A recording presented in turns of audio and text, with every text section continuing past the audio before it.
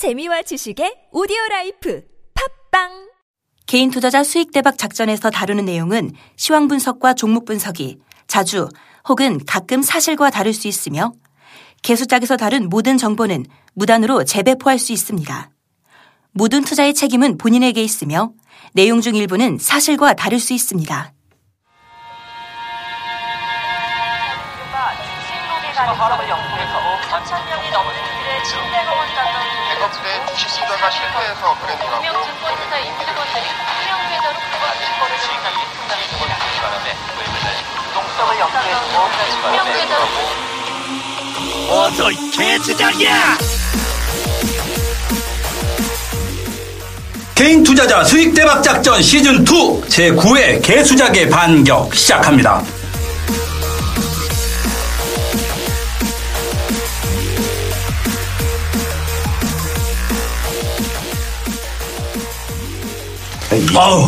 안녕하세요. 그러니까 안녕하세요. 일주일 동안 욕을 그렇게 하더라고요. 조용히 좀 해봐. 우리 손대상에 돌아왔습니다. 박수 한번 쳐주세요. 네. 우리가 거의 한 3주 만인가? 네, 그러네요, 진짜. 3주 만에. 지난주에 쉬었잖아요, 저희가. 그렇지. 근데 계속 맴도는 게 있어요. 그렇게 요걸 하시는 게.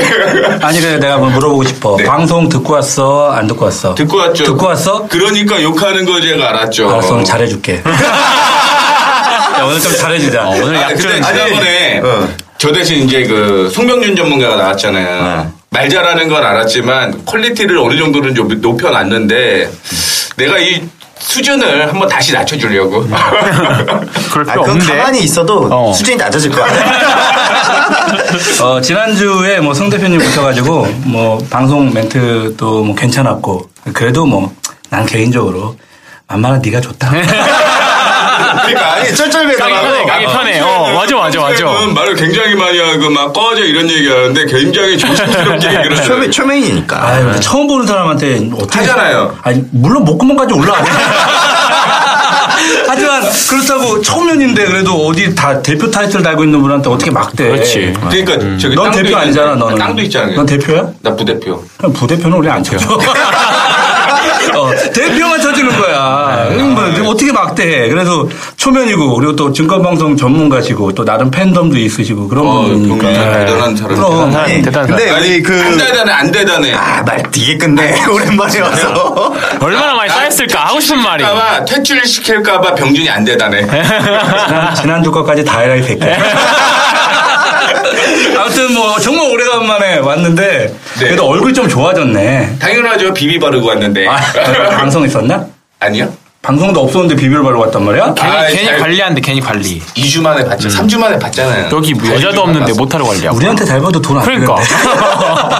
그렇지 않아? 그나저나 우리가 이제 2주를 쉬었잖아요. 근데 2주를 쉬면서, 저희 개수작 지금 시즌 2 제 9회까지 달려가고 있는데, 저희가 이제 컨셉을 좀 많이 바꿨어요. 사실 시즌 2.5로 가야 돼. 0.5. 정확하게 얘기하면 정말 시즌 2 이렇게 버전업이 된 거죠. 그렇죠. 우리 청취자 여러분들이 조금 더 알아야 될 만한 사항을 우리가 얘기를 좀 더 해주자라는 관점으로 업그레이드를 좀 했습니다. 네, 업그레이드 했으니까. 사실 저희가 진짜 고민을 많이 했어요. 시즌 3로 그냥 가야 되는 게 아니냐. 그리고 멤버를 교체해야 되는 거. 항상 오면서 역시 자리는 빠지면 안 되니까. 근데 저희가 고민 많은 끝에 우리가 매주 하는 방송인데 또 매주 청취를 해주시는 청취자들을 위해서 좀 더 퀄리티 있는 정보를 고민할 수 없을까 이런 그렇죠. 연구 끝에 정말 세 사람이 해야 될 몫이 점점 더 많아지는 것 같아. 공부해야 될 것들도 좀 많아지고 요번 주는 시즌 2의 버전업 첫 방이기 때문에 큰 기대는 안 하시죠. 하지만 시간이 지날수록 시즌 2가 마무리될 때쯤 되면 굉장히 퀄리티 있는 방송이 되지 않을까 이런 기대를 하면서 그리고 우리는 저기 나가고 그러고 싶어? 최선을 다해 한 시간 내일 중단 심정으로. 퀄리티 굉장히 높였어요. 네, 오래간만에 와가지고 자, 오랜만에 해봐. 네, 오랜만에 돌아왔습니다. 퀄리티를 굉장히 높이고 싶지만 우리 김대권 집사님이 대표가 아니라는 이유로 아주 그냥 허접 취급하는 네, 손대상이 돌아왔습니다.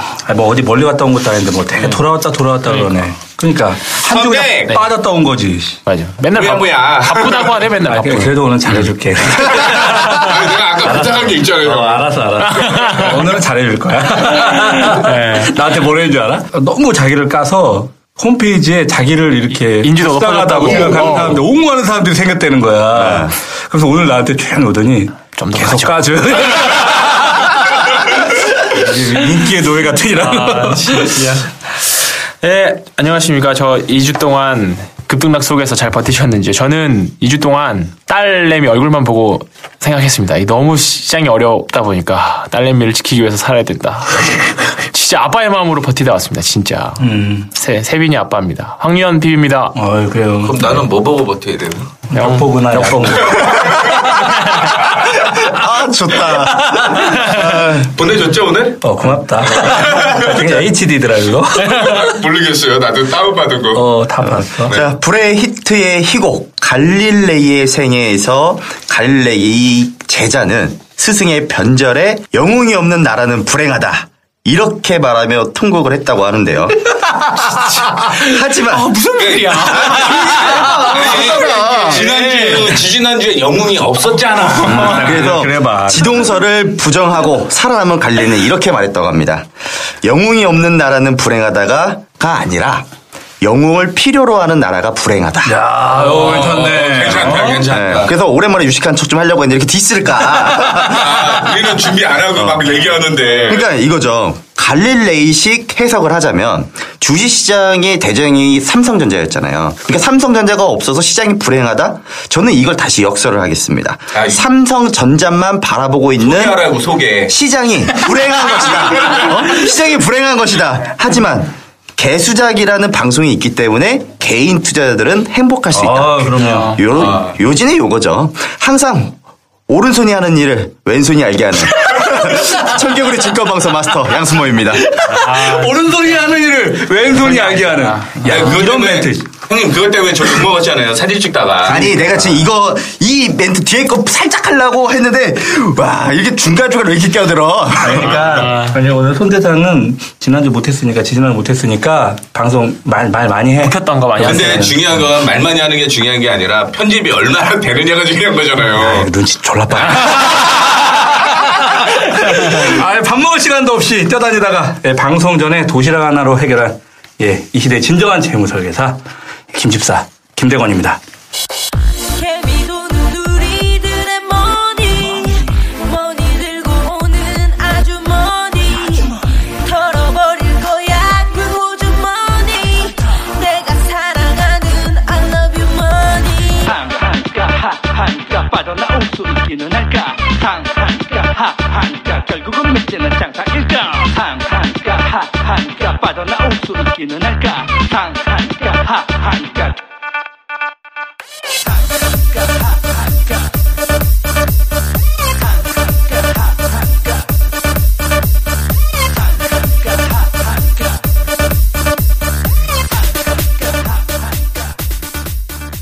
야, 지난주는 장 진짜 이거 어떻게 해야 돼? 그지 같았어요. 우리는 사실 좋아. 우리처럼 그렇죠. 펀드를 변경하는 작업을 해주는 이런 관리를 하는 입장에서는 코스피 지수가 좀 떨어지면서 뭐 인덱스형 어떤 주식형 펀드 같은 것을 그렇죠. 좀 투입을 한다거나 이렇게 해서 지금 뭐 저가로 매수할 수 있는 좋은 기회를 잡고 있는 건 사실인데 뭐 더 빠질 수도 있고 뭐 그렇죠. 모르는 거기 때문에 좀 걱정이 되는 한 주긴 했어요. 방송 오면서 세 사람 얼굴을 노랗게 떴겠다 이랬더니 근데 아니나 달라 노랗게 떴네. 떴어요. 이번 주 너무 진짜 바빴어요. 떴네. 저요? 이번 주 왜 이렇게 피곤해요? 이 사람 중국 사람이야. 이 사람 중국 사람이었어. 알고 봤더니 피에 중국 피가 흐르더라고. 따자하오. 맞아. 랄라이. 이번 주도 뭐 시황 해야 되는데 머리가 너무 아파가지고요. 시황 얘기 뭐 이번 주에 많이 들으셨을 거예요. 증권방송이나 뭐 뉴스나 뭐 PBR 제일 많이 나왔던 얘기가 PBR인데 자산가치 비율이죠. 근데 이게 참 웃긴 게 예전에는 PER 가지고 있었어요. 주가 수익 비율 가지고. 근데 이게 몇 배다 하다가 지수가 빠지니까 이게 안 먹히는 거야. 그렇다 보니까 여기저기서 이제 PBR 가지고 지지선을 항상 들이댔었으니까 지금 막 선을 다 그윽고 증권사마다 선을 긋느라 난리. 바쁘지 항상 이쯤 되죠. 계속 자대느라 정신이 없어요. 뭐 사실 개인 투자자분들 잘 신경 써서 듣지도 않으셨을 수도 있는데 사실 저도 믿지도 않고 그리고 얼마나 또 PBR이 증권사마다 이렇게 기준선들이 다 다른지 뭐 PBR 1배가 1960이었다가 뭐 지금은 뭐 1880이라는 말도 있고 뭐 지나가봐야 압니다. 바닥은. 네. 그래서 지나고 나서 이거 그랬구나 하시면 될 것 같고 사실 우리나라보다 사실 미국 다우지수가 문제야. 다우지수. 네. 지금 우리나라는 뭐 계속 박스권 가다가 지금 박스권 조금 뚫고 내려왔어요. 사실 그 그래프만 뭐 무섭긴 하지만 상대적으로 오른 게 없으니까. 근데 지금 미국 같은 경우에는 지지선들을 다 깼죠. 60선, 120선까지 다 깨고 기존에 쭉 이었던 추세선까지 다 깨고 내려왔기 때문에 지금 뭐 벼랑 끝에서 지금 번지 점프한 느낌? 뭐 그런 느낌들이 나는데 뭐 몇 가지 리포트들 보면 미국 기업 실적들이 아직은 계속 4분기로 갈수록 좋아질 거다라는 내용들이 있어서 반등에 대한 얘기는 있을 수 있는데 뭐 그거는 또 지켜봐야 되고 대응의 영역이 들어온 것 같습니다. 진짜. 긍정적인 얘기도 좀 해줘봐. 그래요? 아무래도 좀 그런 얘기도 좀 있어야 될 것 같은데. 긍정적인 얘기. 사실 오늘 기준금리 인하했습니다. 네, 2.25에서 2.5로. 오늘 방송 가면 긍정 얘기 하나 할 수 있겠구나 했는데 시장의 반응이 냉담해. 생각 진짜. 그러니까 보통 이런 거예요. 금리 인하를 시킨다라는 것은 은행에다 돈을 넣어놔도 재미가 없으니까 시장의 유동성이 풀릴 것이다. 그런 막연한 기대감이거든요. 그렇죠. 투자도 좀 할 거고 아무래도 돈 빌려갖고 지금 집 사는 게 아니라 생활비 하고 있는데 주식 투자할 돈이 어디 있어요? 그러니까 지금 개인 투자들은 현금 갖고 계신 분들이 얼마나 있겠어요. 진짜 현금으로 다 지금 주식에 다 물려있을 텐데 이래저래 어렵습니다. 그래서 지금은 뭐 진짜 장기 아니면 진짜 방망이 짧게 잡고 서건창 아시죠? 서건창 넥센 1번 타자인가? 지금 200안타 도전하는데 그 사람처럼 정말 딱 치고 빠지고 잘 하셔야 돼요. 공포 구간이라고 봐야 되나? 네, 공포 구간이긴 한데 어떤 누군가에게는 정말 또 재밌는 장이 될 수도 있거든요. 사실 여러 가지 단타 잘 치고 하시는 이럴 분들한테. 때일수록 공부하셔야 돼요. 그건 맞는 말이야. 네, 그래서 수익이 날 때는 그러니까 시장이 올라갈 때는 분명히 수익을 내야 돼요. 근데 시장 하락할 때는 공부하셔야 됩니다. 개수작 들으면서. 갑자기 사명감이 안 잘리려고 그래서 오늘은 이뻐해 줄게. 저는 뭐 개수작 사이트에서 매일 이제 시황에 대해서 언급드리면서 시장 대응 전략을 계속 올려드렸는데 아직도 많은 청취자분들이 사이트를 몰라서 도움을 받지 못하고 있는 분들도 있더라고요. 진짜야? 그러니까 GSJ 개수작이에요. 이제 장 시작 전에 한번 간단하게 제가 올려드리고 있거든요. 또 우리 저는 자세하게 올리고 있고. 그렇지. 잘하고 있어. 안 잘리려고. 근데 이런 것들을 이제 와서 조금이라도 시장에 그냥 오늘 하루 어떻게 시장이 돌아갈까에 대한 정도는 한번 오셔서 한 번이라도 읽어보시면 도움이 되지 않을까. 왜냐면 과거에 지나갔던 내용들을 가지고 한번 비교해서 볼 수도 있는 거잖아요. 그럼 이게 도움이 될까? 도움이 됐느냐 안 됐느냐가 명확하게 구분이 되는 거고 뭐 많이들 궁금해 하실 겁니다. 뭐 스마트워크 시황 시스템 1호기에서 그거 안 된다고 욕 무지하게 올라갔구만. 코스피와 코스닥 모두 오늘 매수 신호를 이렇게 보여주고 있고요. 최근 뭐 시장 조정을 보여주고 있는 주체가 외국인 투자들이 지금 매도세로 인해서 그런 거고. 근데 그럴만도 한 게 환율이 지금 1,010원대 정도에 있다가 1,070원대까지 올라왔으니 외국인들의 입장에서는 차익 실현 욕구가 지금 더 커진다라는 것이고. 근데 이건 당연한 거였잖아요. 외국인 투자들도 코스피 시장이 이제 하락함에도 불구하고 거래소 매수를 계속 유지할 수 있었던 게 당연히 시중에 뿌려진 자금들을 이제 회수하게 되는 이제 양적완화 종료가 10월 달에 있었잖아요. 근데 그렇게 되면 당연히 환율은 상승하게 될 것이고 이런 당연한 이치를 노린 게 아니냐. 그렇다면 외국인 투자들의 입장에서는 시세 차익과 환 차익을 동시에 얻을 수 있는 상황이 연출된 거잖아요. 걔네도 돈을 벌려고 일단은 주식을 하는 거니까. 그렇죠. 그러니까 이 타이밍에 맞춰서 지금 외국인 투자자들이 선물 매도를 어마어마하게 때려놓았단 말이죠. 지금 아직도 누적으로 한 2조 5천억 정도가 넘어요. 2억이라 그래가지고 내가 2조 5천억. 개인도 이억 갖고 있는데. 그래서 아니 전에는 말을 되게 빨리 해갖고 치고 들어올 수 없게 하잖아. 천천히 얘기하니까 주위에서 겁나 공격해. 어쨌든 이 물량을 엑시트하는 시점, 차익 실현을 하면서 거래소 반등을 만들어 줄 것이냐, 아니면 더 조정을 주어서 수익 실현하는 모습을 줄 것이냐, 이 갈림길이라는 거예요. 어차피 선물을 매수를 돌리기 시작하고 환매수를 뭐라고 해야 되나 이거? 환매수 커버링. 그러니까 뭐 다시 이제 선물 매도했던 거를 사주는 거니까. 모르면은 가서 공부해. 주가 떨어지고 있을 때. 이 매수가 나오기 시작하면 당연스럽게 시장도 매수로 우위를 좀 보여주면서 상승에 대한 탄력을 주지 않을까 보여지고요. 아니면은 여기서 더 조정을 주어서 수익 실현을 파생 쪽에서 할 것이냐. 근데 이러다 보니까 결국에 여의도 쪽에서도 바닥 논쟁을 많이 하고 있다고 하더라고요. 실제로 이럴 때 되면 항상 나오는 거니까. 그러니까 아까도 얘기했다시피 주가 순자산 비율 그거 우리 개수에서 제일 먼저 했어요. 2,000포인트에서 PBR 기준으로 1배 수준이다. 그래서 여러 가지 뭐 이런 것도 있죠. 뭐 글로벌 이머지 지수를 산출했던 뭐 기술적 지표, 뭐 지난 유럽 금융위기나 미국 신용 등급 강등 뭐 이런 역사적 경험이 바탕에 된 근거들이 제시가 되고 있는 건데, 근데 이러한 노력들이 이제 무색할 만큼 하루가 다르게 계속 시장이 변하고 있다는 거죠. 뭐 선방했던 뭐 대형주들도 뭐 빠졌었고, 뭐 결국에는 뭐 대형주에서 외국인들 투자 자금들이 엄청나게 빠져나갔잖아요. 그냥 빠져나갔던 만큼 중소형주에서 코스닥과 그리고 뭐 중형주, 소형주들을 리밸런싱하기 위한 키 맞추기 하는 이런 전략. 그래서 마지막 조정 국면의 가능성이 높다. 어제 이렇게 이야기를 해드렸어요. 우리 지난 방송에서도 1920이랑 1940포인트 밴드 이야기 했잖아요. 근데 1920포인트를 또 지켰고 코스닥도 530과 535포인트를 한 번은 훼손을 했지만 다시 지지하면서 밴드를 반등을 주는 이런 모습을 보여주고 있기 때문에 이 바닥을 좀 논할 수 있는 자리가 되지 않았느냐. 지금 외국인들도 지금 선물로 드리블할 수 있는 선물 매도 금액이 지금 많아봐야 6천원에서 7천억 수준. 그러니까 1920포인트를 건드리니 줄기차게 팔았던 연기금들도 다시 유입이 되고 있고 기관 투자들도 매수를 계속 하고 있기 때문에 오히려 지금이라면 자포자기하는 게 아니라 이런 위기를 오히려 기회로 만들 수 있는 기회가 찾아왔다. 그래서 종목들이 많이 빠졌다라면, 내가 가지고 있는 종목들이 빠졌다라면 지금은 잠시 쉬어간다는 마음으로 두고 보고 오히려 현금을 좀 많이 확보했던 투자자분들이라면은 지금 시장에서 진주 같은 애들 진짜 많거든요. 그런 종목들 많이 좀 투자하는 전략으로 기회가 오고 있습니다. 네. 진짜로. 그렇게 해서 투자 전략을 한번 세워보자. 이렇게 이야기를 해드리겠습니다.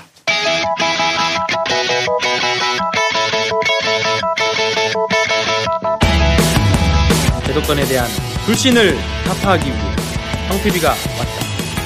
중위형 중수익 투자의 전문가, 내가 바로 신한금융투자 삼풍지점의 몽골리아 황유현이다.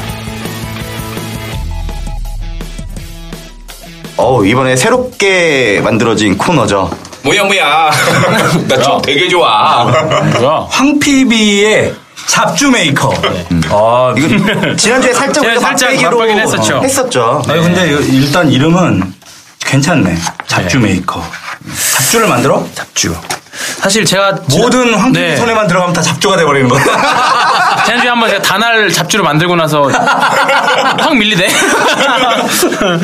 일단은 그렇고요. 네.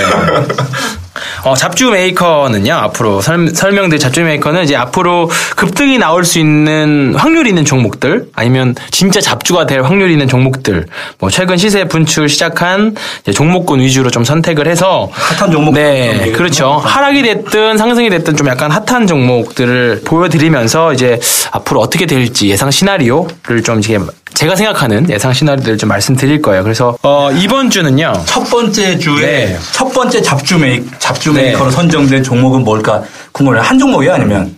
이번 주는 두 종목. 근데 이것도 오해의 소지가 있을 수 있는 게 하나가 있어요. 잡주라고 하면은 이 기업이 진짜 잡주다 그런 게 아니라 황PB가 잡주를 만드는 거예요. 아니야 그게 아니고 그런 건 아니지. 그게 아니고 이 잡주라는 거는 지수가 컨셉이야 저분. 진짜. 시장의 우량 주식들은 사실 주가의 변동이 크면 안 돼요. 천천히 움직이는 이런 변동성을 가지고 움직이는 게 우량주인데, 변동성이 큰 종목들은 대응하기도 힘들고 주가가 들쑥날쑥한다는 것 자체가 불안전한 주식이라는 거죠. 그래서 변동성이 큰 쉽게 나타날 수 있는 종목들 그리고 변동성이 크게 나타나는 종목들 그런 종목들을 저희가 이제 선정한 거니까 그럼 그거에 대한 부분들을 오해 없으시길. 변동성이 크다는 건 좋은 수익이 날 수도 있다는 그렇죠. 얘기지만 네. 크게 손실이 날 수도 있는 거야. 손실 나면 씨발 그냥 다 잡준 거야 그냥. 삼성전자도 내가 손실 나면 이 개잡주를 이걸 어떻게 해야 될까 이렇게 얘기하는 거 아니야. 지난 방송 때 그랬잖아요. 수익 나면 우량 주고 그러니까. 손실 나면 잡주야. 카라이칸이 그랬잖아요. 애플이랑 삼성전자랑 비교를 하면서 아니 어떻게 폭스바겐과 벤츠를 비교를 하냐 그런 얘기를 했어요. 그러니까 애플은 벤츠고 삼성전자의 갤럭시는 폭스바겐 정도밖에 안 된다라는 거죠. 폭스바겐도 괜찮은데?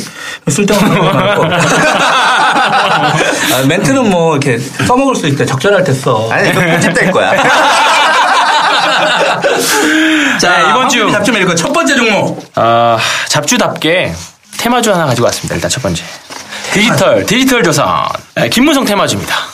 제가 뭐 단순하게 정치 테마주라서 가지고 온 건 아니고요.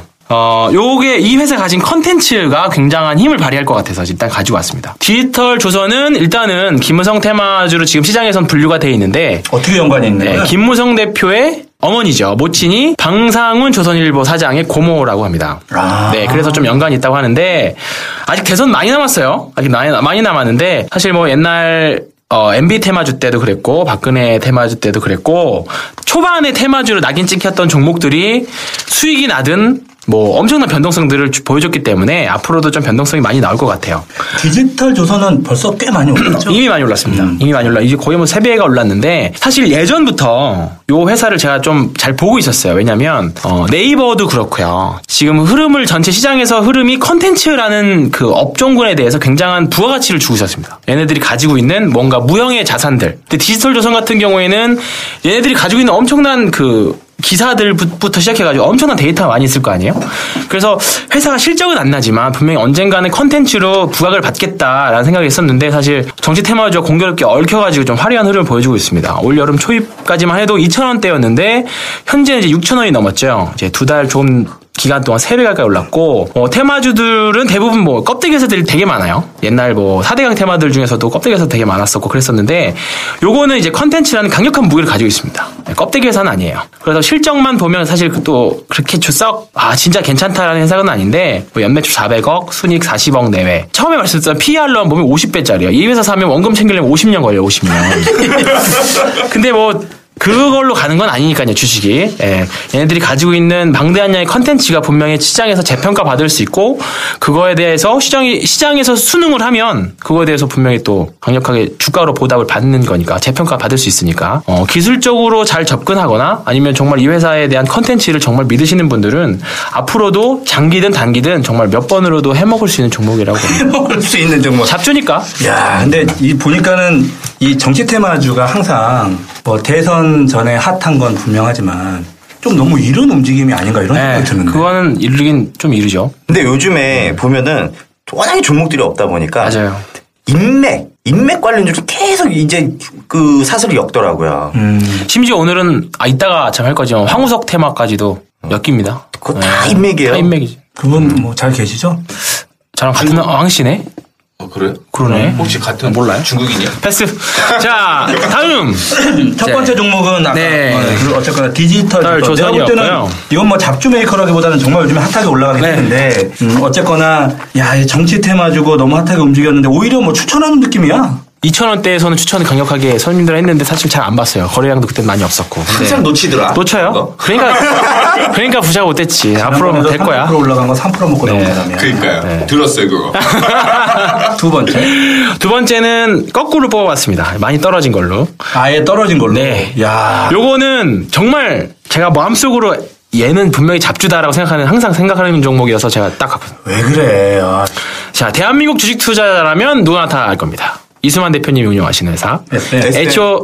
그쵸. HOT부터 시작해서 소년시대, 최근 엑소. 정말 한국을 빛낸 100명의 위인이 아니라 한국을 빛낸 100명의 엔터테이너를 가지고 있는 그런 회사 아니겠습니까? 그치. 네. 소년시대. 근데 그런 회사가 이제 잡주가 돼가고 있죠. 근데 최근에 급락이 좀 어처구니 없는 걸로 나왔어요. 엑소 멤버가 뭐 엑소의 중국인 멤버가 뭐 무슨 어쩌고저쩌고 소송을 걸면서 하한가를 한번 갔어요. 네, 뭐야? 나는 그래서 무슨 SM이 조그만 중소기업 회사도 작은 회사도 아니고 구멍가게도 아닌데 뭐 걔가 소송 하나 걸었다고 엑소의 멤버 한 명이 걸었다고 해서 아무리 엑소가 지금 대세라고는 해도 그 정도는 아니었는데 어쨌든 시장에서 좀 과도하게 반응을 했었는데 SM 쪽에서 그 XM 주식을 갖고 있는 사람들은 엑소가 대세가 아니라 개세가 되지 않았을까. 당연하냐고. 라임까지 맞췄네. 잘 봤지 그러면. 맞췄죠. 네. 그리고 최근엔 또 소녀시대의 제시카까지 탈퇴를 했죠. 그래서 뭔가 이유가 있긴 있는 그렇죠. 거야. 그렇죠. 우리가 모르는 뭐 찌라시 많이 돌잖아요. 사실 못 보신 분들도 있을 수 있지만. 뭐 그 제시카 탈퇴 이유에 대한 찌라시가 정말 나왔나? 제시카, 그렇죠. 많이 나왔죠. 뭐 부모들까지 합세해서 어쩌고저쩌고부터 시작해서 뭐 타일러 권이 또 뭐 얘기도 있고 뭐 지금 엔터테인먼트 주식들이 다 그러는데 너무 소속 배우들 영향이 커요. 예전에 저희가 한번 했었는데 김현중 폭행 사건 때 그렇지. 키스트 주가 한번 급락한 적이 있었죠. 김현중 고소에 당했다고. 뭐 좀 약간 어이없잖아요, 사실. 사실 매출하고 직접적인 연관은 없어요. 연예인들이니까. 그렇죠. 있을 수 있죠. 그러니까 사실은 이런 문제가 생기면 매출이 떨어질 수 있다. CF가 떨어질 수 있다. 이런 것들을 보는 거니까. 그래서 너무 엔터테인먼트 회사들은 너무 예측하기도 쉽다 보니까 잡주가 돼가고 있고 SM은 지금 사실 소녀시대 옛날에 말 많았잖아요. 소녀시대가 이제 소녀도 아닌데다가 그 SM 안에서 굉장히 골치 아프다 그랬어요. 얘네들이 너무 이제 인지도가 크다 보니까 회사 말도 안 듣고 너무 제각기 행동도 하고 그렇다고 지금 사실 소녀시대가 특별하게 활동하는 것도 아니잖아요. 사실. 다 유닛 활동하고 뭐 그냥 라디오 활동하고 하는 정도지. 그렇죠. 신곡도 별로고 사실. 별로야? 난 태연이 부르면 좋던데. 네. 태연 이번에도 뭐 나오지 않았어요? 태연 테티서. 테티서. 네, 나왔는데. 태연 이쁘지 않냐, 근데? 태연, 저도. 나는 소녀시대 중에 공감입니다. 옛날부터 태연이 제일 예뻤어. 진짜, 저 아직 어린데 더 크면 진짜 예뻐지겠다. 이런 생각 정말 많이 했는데 요새는 소녀시대 보면 정말 눈에 제일 들어오는 친구가 태연하고 서연? 아니, 수영? 수영이 예뻐졌죠. 수영 많이 예뻐졌대. 누가 보면 그 친구인 줄 알겠어. TV로들만 보시면서. 어쨌든 소녀시대가 애먹고 있어요. 그래서 그런 뭐 찌라시도 있었고, SM은 지금 현재 마치 뭐 드릴을, 뭐 유전 캐는 드릴처럼 막 하락, 땅바닥으로 가고 있습니다. 지금 거의 신저점, 52주 신저점까지 왔어요. 거의. 그러네. 네. 뭐, 기관에서도 무차별 매도 나오면서 지금 계속 흐름은 좋지 않고, 더군다나 뭐 최근에 컴백한 슈즈 있죠. 슈퍼주니어. 이젠 주니어도 아닌데, 걔네들도 뭐, 그냥 사라지더라고. 이려고 해왔는데. 아니. 이런 거 웃어지. 아니야. 아닌데? 아니야. 나 아니야. 난 떳떳해. 나 떳떳해. 그 이름이 사실 그렇잖아. 뭐 그렇죠. 소녀시대 그랬는데 지금은 뭐 소녀가 아니다. 물론 뭐 소녀처럼 예쁘지만 소녀가 아니다. 뭐 슈퍼주니어 그런데 주니어는 아니다. 이런 얘기가 늘 나오잖아. 그죠. 안티들 통해서도 사실 나오는 말일 거란 말이야. 그러니까 예전에 동방신기 얘기할 때도 그렇죠. 김희철이. 동방신기인데 동방불패라고 처음에 졌다고 그래. 니네 이름 그게 뭐냐고. 그런데 자기네 슈퍼주니어. 그러니까 이름도 말이야. 오랫동안 좀 불려지려면 좀 잘 져야 될 것 같아. 그래서 나는 오히려 G.O.D나 신화 같은 이런 이름은 좀 괜찮은 것 같잖아. 괜찮은 거. 이 H.O.T.도 뭔 하이파이브 티네이저라면. 그러니까 애들이 지금 이제 이미 티네이저가 아니잖아. 그렇지. 30대 다 중반을 다 넘어가고 있는데. 차라리 SES가 낫죠. SES는 뭐의 약자야? 자기네들이 이름 하나씩. 그렇구나. 그랬나? 진짜 오래전이다. SES도 SM이잖아요. 그렇지. 네. 어쨌든 지금 양 대표님이 상승한 종목으로 좀 뽑아오려고 했는데 얘는 그냥 말고 싶었어요. 리버스로 완전 하락한 종목이라서 앞으로 잡주 확률이 정말 큽니다. 얘는 사실 또 이러다가 SM이 가지고 있는 또 뭐 갑자기 어떤 종목 하나 튀어나가지고 또 급등할 수도 있고요. 이미 SM을 갖고 있는 사람들은 이 SM의 잡주가 됐겠네. 그럼요. 지금 얼마나 저 위에서 절대 못 잘라냅니다. 저거 요즘에 심리상으로. 이제 올라갈 것이다라고 사는 사람들이 있더라고요. 분노의 물타기. 분노의 물타기. 잠깐만. 지금 개인들 하고 있어요. 근데 난 이런 쏠림은 좀 아닌 것 같다. 바닥을 확실하게 확인하고. 왜냐면 이런 차트의 종목은 여기서 이렇게 올라오지 않거든. 그렇죠. 절대. 완전 이렇게 되거든. 그러니까 이런 건 좀 바닥을 시간이 오래 걸릴 것 같은데 또 언제 그랬냐는 듯이 또 사실 급등할 수도 있어요. 엔터 주식들은 중국에서 콘서트 한번 잘 됐다 그러면 또 엔터주가 일반적으로 4분기에 성수기다라는 얘기가 굉장히 많잖아요. 그다음에 그렇지 겨울 콘서트가 많으니까. 그리고 실적도 나쁘지는 않다라고 얘기를 하는데 차트 흐름상은 아직은 좀 어설프지 않나 그렇게 마무리하도록 하겠습니다. 제가. 네가 왜 마무리? 정리해야 될 것 같아서. 그래서 역으로 이제 하락하는 건 확실히 좀 이거 하락한 거 갖고 오면 분위기 안 좋지 않을까 생각했는데 역시 안 좋네요. 앞으로 밝은 전망을 가지고 있는 그런 잡주 메이커 갖고 오겠습니다. 야, 디지털 조선은 밝은 전망을 갖고 있어? 요거는 제가 좋게 보고 있습니다. 네. 좋게 보고 있어? 네, 그럼요. 그래서 놓쳤잖아. 지금 아니, 난 이거 떨어지면 살 거야. 떨어지면 진짜. 누구나 다 사. 그런가? 아무튼 네. 모든 급격하게 움직이는 종목들은 누구에게나 잡주가 될 수 있다는 사실을 절대 잊지 마시고 잡주 메이커 잘 통해 들어보시고 이런 종목 조심해야겠다, 이런 종목 괜찮겠다 이렇게 판단하시는 시간이 됐으면 좋겠습니다.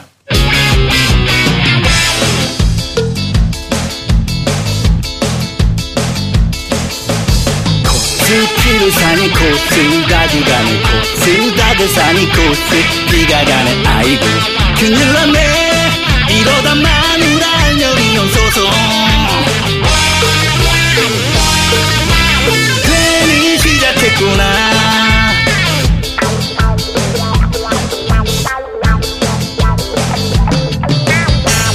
스키르산이 코스 가져가는 코스 다드산이 코스 비가 가는 아이고 큰일 났네 이러다 마누라 알념이 온소서 괜히 시작했구나 괜히 시작했구나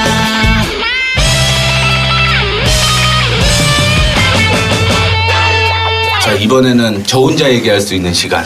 손만 대면 궁상 떨면서. 그러니까 손만 대면 궁사. 손만 대면 상악하라고 해서 내가 손대궁. 안 돼. 그래서 손만 대면 궁사. 손대상이야. 그래, 손대상이 그래도 다 들어가. 손대상인데 손만 대면 상악가가 아니라 궁상이라는 거지. 야, 딱 그 손대사 손만 대면 궁상 그러니까 왠지 딱 아침에 눈 뜨자마자 벽 보고 담배 한 대 피고 바지 뒤에 손 집어넣고. 야, 이런 거 상상되지 않아? 난 아닌데? 설마 손이 아닌데? 손이 그럴 것 같은데? 자, 야동 맨날 보내주는 거 보니까. 다 필요 없고, 이번에는 제가 이제 대학교에서 강의하지 않습니까? 무슨 강의를 하는지는 다들 궁금해 하시는데. 아니, 나는 하나도 안 궁금해. 지난번에 얘기하더라고. 네가 무슨 강의를 하냐. 다 들었다니까, 내가. 어떻게 할 땐 제가 교육하는 부분에 대해서 여러분들이 좀 알고 있으신 분들도 있을 테고, 모르시는 분들도 있을 거라고 생각을 하지만 기본적으로 알아야 되는 기초적인 교육을 지금 진행을 좀 해드리려고 합니다. 자, 오늘 같은 경우 시장이 조정받는데도 불구하고 올라가는 종목들이 있죠. 왜? 약장사 같아, 씨발. 방송 그렇게 할래? 아니, 이게 천천히 얘기하니까 나도 공격이 들어가더라고요. 양대표 쪽으로. 그렇다고 약장사. 야, 날이면 날마다 오는 게 아닙니다. 이렇게 방송을 하고 있어. 빨리 알려줘야 돼요. 그래서 오늘은 30에 대해서 얘기를 좀 해보려고 해요. 30? 네. 현대의 그 기술적 분석가들은 갭이라고 얘기를 하죠. 일반적으로 이제 시세가 분출되면서 지나치게 급등을 하면서 출현을 하는 그런 모습을 보여주고 있는데 시장 참여자들이 민감하게 반응을 하는 겁니다. 그러다 보니까 열기가 식는 과정이 있어야 되는데 식는 과정이 없고 다시 한번 매기가 집중이 되면서 또 한 번 흥분하는 거예요. 좋다. 계속적으로다가 흥분을 하는 거잖아. 흥분을 계속하는 거예요. 그래서 사람들이 추가적으로 가격이 상승할 것을 기대해서 또 한 번 사는 거죠. 근데 이게 사실은 이렇게 갭으로 올라가게 되면 고민이 참 많아요. 매수한 사람들 혹은 가지고 있는 사람들. 그렇지. 매수한 사람들은 야, 내가 높게 산 거 아니야? 그런 생각을 좀 가지실 수 있으실 테고요. 매도한 사람은 씨파 진짜 이 얘기 나오죠. 당연히 나오죠. 욕은 그렇게 어색하게 하는 게 아니야. 잘 배워야 되는데. 그래. 어떻게 됐든 이 부분을 좀 얘기를 해드려야 되는데 매수를 일단 한 사람들은요. 기본적으로 혼마 문해이사가 얘기를 한 거예요. 3천이 발생을 했을 때는 일단은 저평가 상태이기 때문에 함부로 매도하지 말고 4니 형성이 되었을 때는 일반적으로 매도할 떨어질 가능성이 많기 때문에 그럴 때는 매도를 해야 된다라고 얘기를 했어요. 자, 근데 30에 더 정확한 시점, 그러니까 갭이 3개가 나온 거거든요. 점프를 하고 점프를 하고 점프를 하고 그래 4번째 형성이 되는 거죠. 정확히 갭이 3개가 나오는 거겠지만 맨 마지막에 출현한 갭이 어떻게 되느냐에 따라서 추가적인 상승이 이루어질지 안 될지가 결정이 된다 이렇게 생각하시면 돼요. 자, 마지막 갭이 3개가 형성이 되고 그 다음 캔들이요 형성이 되는데 시가가 붕괴가 된다면 이거는 하락 전환으로서의 신호다라고 혼마 문의사는 봤습니다. 그런데 이거를 제가 좀 곰곰이 생각을 해봤거든요. 근데 이거는 갭이 30이라고 했고 갭이 3개가 있는 게 아니라 일단은 갭 상승을 하게 되면 그날 형성되었던 시가의 저가가 이탈하지 않으면 올라갈 가능성이 크다라고 생각을 좀 하시면 좋을 것 같습니다. 왜냐하면 고가에 계속 매물이 쌓이는 거예요. 그렇게 되면 추가적인 상승을 억제를 한다라는 거죠. 그렇게 되고 매물이 쌓이게 되면 일단은 매도하려고 하는 심리가 커질 수밖에 없다라는 걸 좀 얘기를 해드리고 싶은데 오늘 유니더스라는 종목이 상한가를 갔습니다. 근데 유니더스를 보게 되면 정확하게 30 그러니까 갭이 3번이 나왔거든요. 그리고 엊그제였죠. 상한가를 물론 갔고 그 다음날 음봉이 형성이 됐어요. 음봉이 형성됐는데 유니더스가 형성되었던 마지막 날에 양봉의 시가를 이탈을 안 했죠. 그러다 보니까 오늘 다시 한번 상을 가는 그런 모습을 좀 보여주고 있습니다. 이런 사례는 제가 개수작 사이트 손대상 쪽에 몇 가지 좀 올려드리도록 할 테니까요. 확인 한번 해보시면 좋을 것 같고. 지금 유니더스를 지금 이제 어떤 그 기술적 어떤 분석을 좀 하고 있는 거 차트? 그러니까 이게 딱 들어보니까 상공이라는 게 이게 없을 공이잖아요. 그죠? 그 갭이란 얘기죠. 네, 갭이잖아요. 이 갭이 하나, 둘, 3개. 3개가 뜨면은 여기서 이제 추가적으로 올라갈 가능성이 높다. 그쵸. 대신 마지막 날에 그 4번째 봉의 어떤 그 그림이 어떻게 되어 있냐 시가 종가를 다 확인하고 그 다음에 더 상승할지 아니면 하락 반등할지에 대한 걸 좀 볼 수 있다 이런 얘기잖아. 그렇죠. 그거는 이제 그 이길 날 그러니까 시가죠. 시가를 얘기를 하겠습니다. 시가를 이탈하지 않으면 한 번 더 올라갈 가능성이 있다라는 얘기예요. 그러니까 일반적으로 바닥에 있는 종목들은 이렇게 30이 나온다라고 하더라도 일단은 어차피 상승 추세에 있기 때문에 급하게 팔 필요 없다라는 거 얘기를 좀 해드리고 싶고 오늘 그렇게 되면서 이제 제가 종목을 좀 찾아봤습니다. 30이 형성이 된 게 아니라 일단은 갭으로 한번 뜬 거예요. 떴기 때문에 30 세 번째 갭까지 한번 노려보자라는 취지에 의해서 종목을 일단 좀 골라봤거든요. 갭이 뜬 걸 하나 갖고 왔다는 거지. 그렇죠. 야 여기서 갭 뜨고 그 다음 종가에서 시가에서 그지? 잘 보고 있다가 다음번에 올라갈지 떨어질지를 대략적으로 예상할 수 있다 이 얘긴데. 그렇죠. 너 만약에 그랬다가 안 올라가거나 안 내려가면 뒤진다. 너 혼마 문혜이사가 그랬다 그럴 거 아니야. 네. 여기서 한 가지 더 얘기해드리면 제 얘기를 잘 안 들었어요. 자, 갭으로 뜬 날 물론 30이 될지 이게 20이 될지 10이 될지는 아무도 몰라요. 당연하잖아요. 그 첫날 갭으로 뜬 거에 시가를 이탈하지 않으면 이거는 한 번 더 올라간다라고 생각을 하셔야 되고요. 만약에 갭으로 두 번째 갭이 뜨고 그냥 밀릴 경우도 있겠지만 이탈가를 정확하게 잡아야 된다라는 거죠. 그 이탈가를 그 갭이 형성되었던 시가를 이탈하게 되면 떨어진다라고 생각을 하셔야 돼요. Understand? 일단 계속 해봐.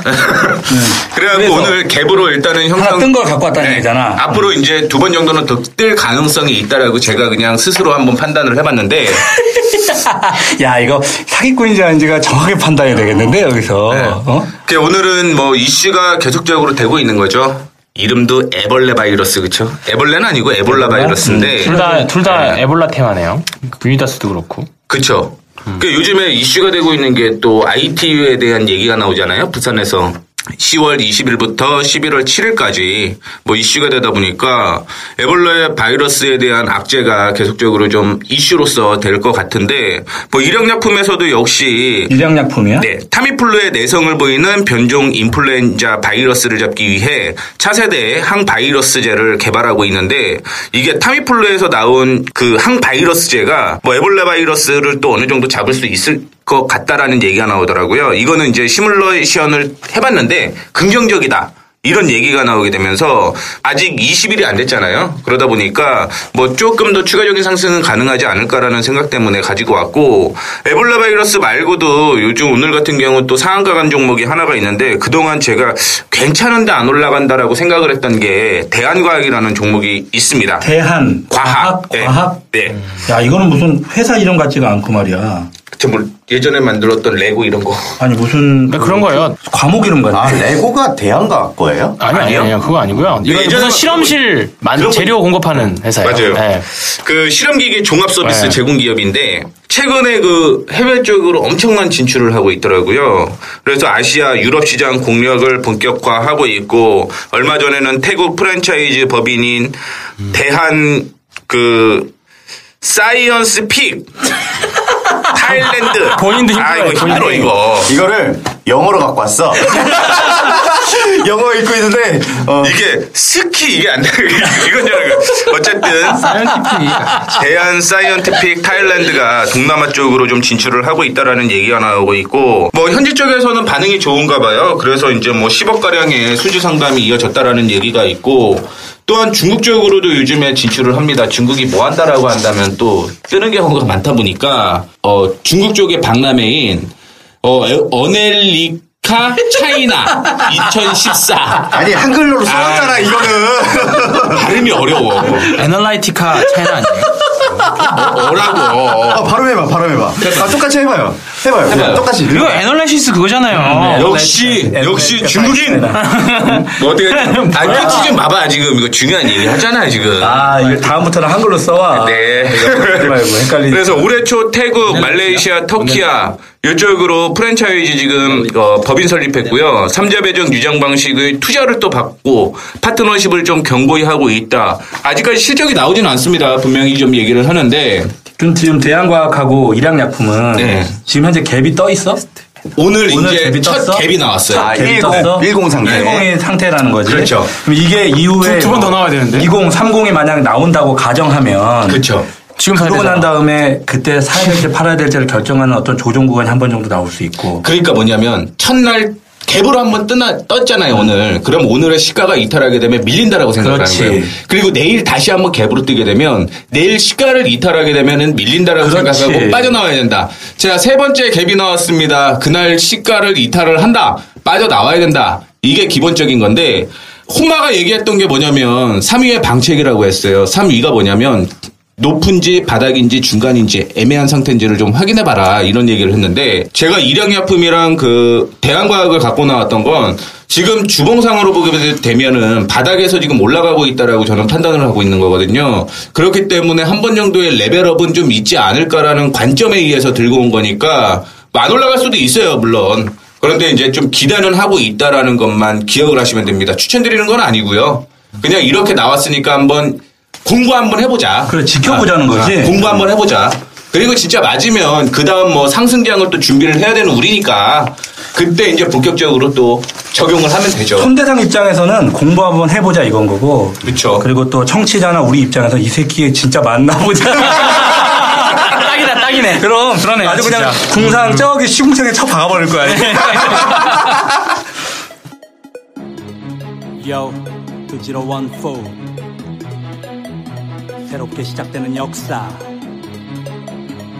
이것은 진정한 큰 싸움 과거 비참한 참사에 맞서는 생명의 열사 개수작에 개수작을 걸어 개수작을 부리는 작전 이들 개수작이 성공할 수 있는 날이 개수작의 시작전 수많은 작전의 희생양 개미를 구해낼 작정으로 진정한 실력 매력 노력으로 무기를 장전 엄청난 작전이 걸렸어 작전에 걸려들었어 늪에 빠졌어 결국 개짜가 바람피로 흠뻑 터졌어 길게도 공들였던 내 시간들 한 방에 날려버린 그 스캔들 적금을 깬들 내 인생은 바람 앞에 캔들 뭐 좀 많은 척 뭐 좀 믿는 척 그래봐야 주식고 탁구야 내 돈 가지고 노는 핑퐁 탁구야 뭘 좀 많은 척 뭐가 있는 척 사람이 주식을 만들었지만 이제 그 주식이 사람을 만들어 끝을 봐야 끝이 나는 끝이 없는 전투 끝을 봐도 끝이 나지 않는 끝이 없는 전투 끝을 보자 끝까지 달려드는 세 사람의 호투 개수작에 개수작을 거는 역사적인 전투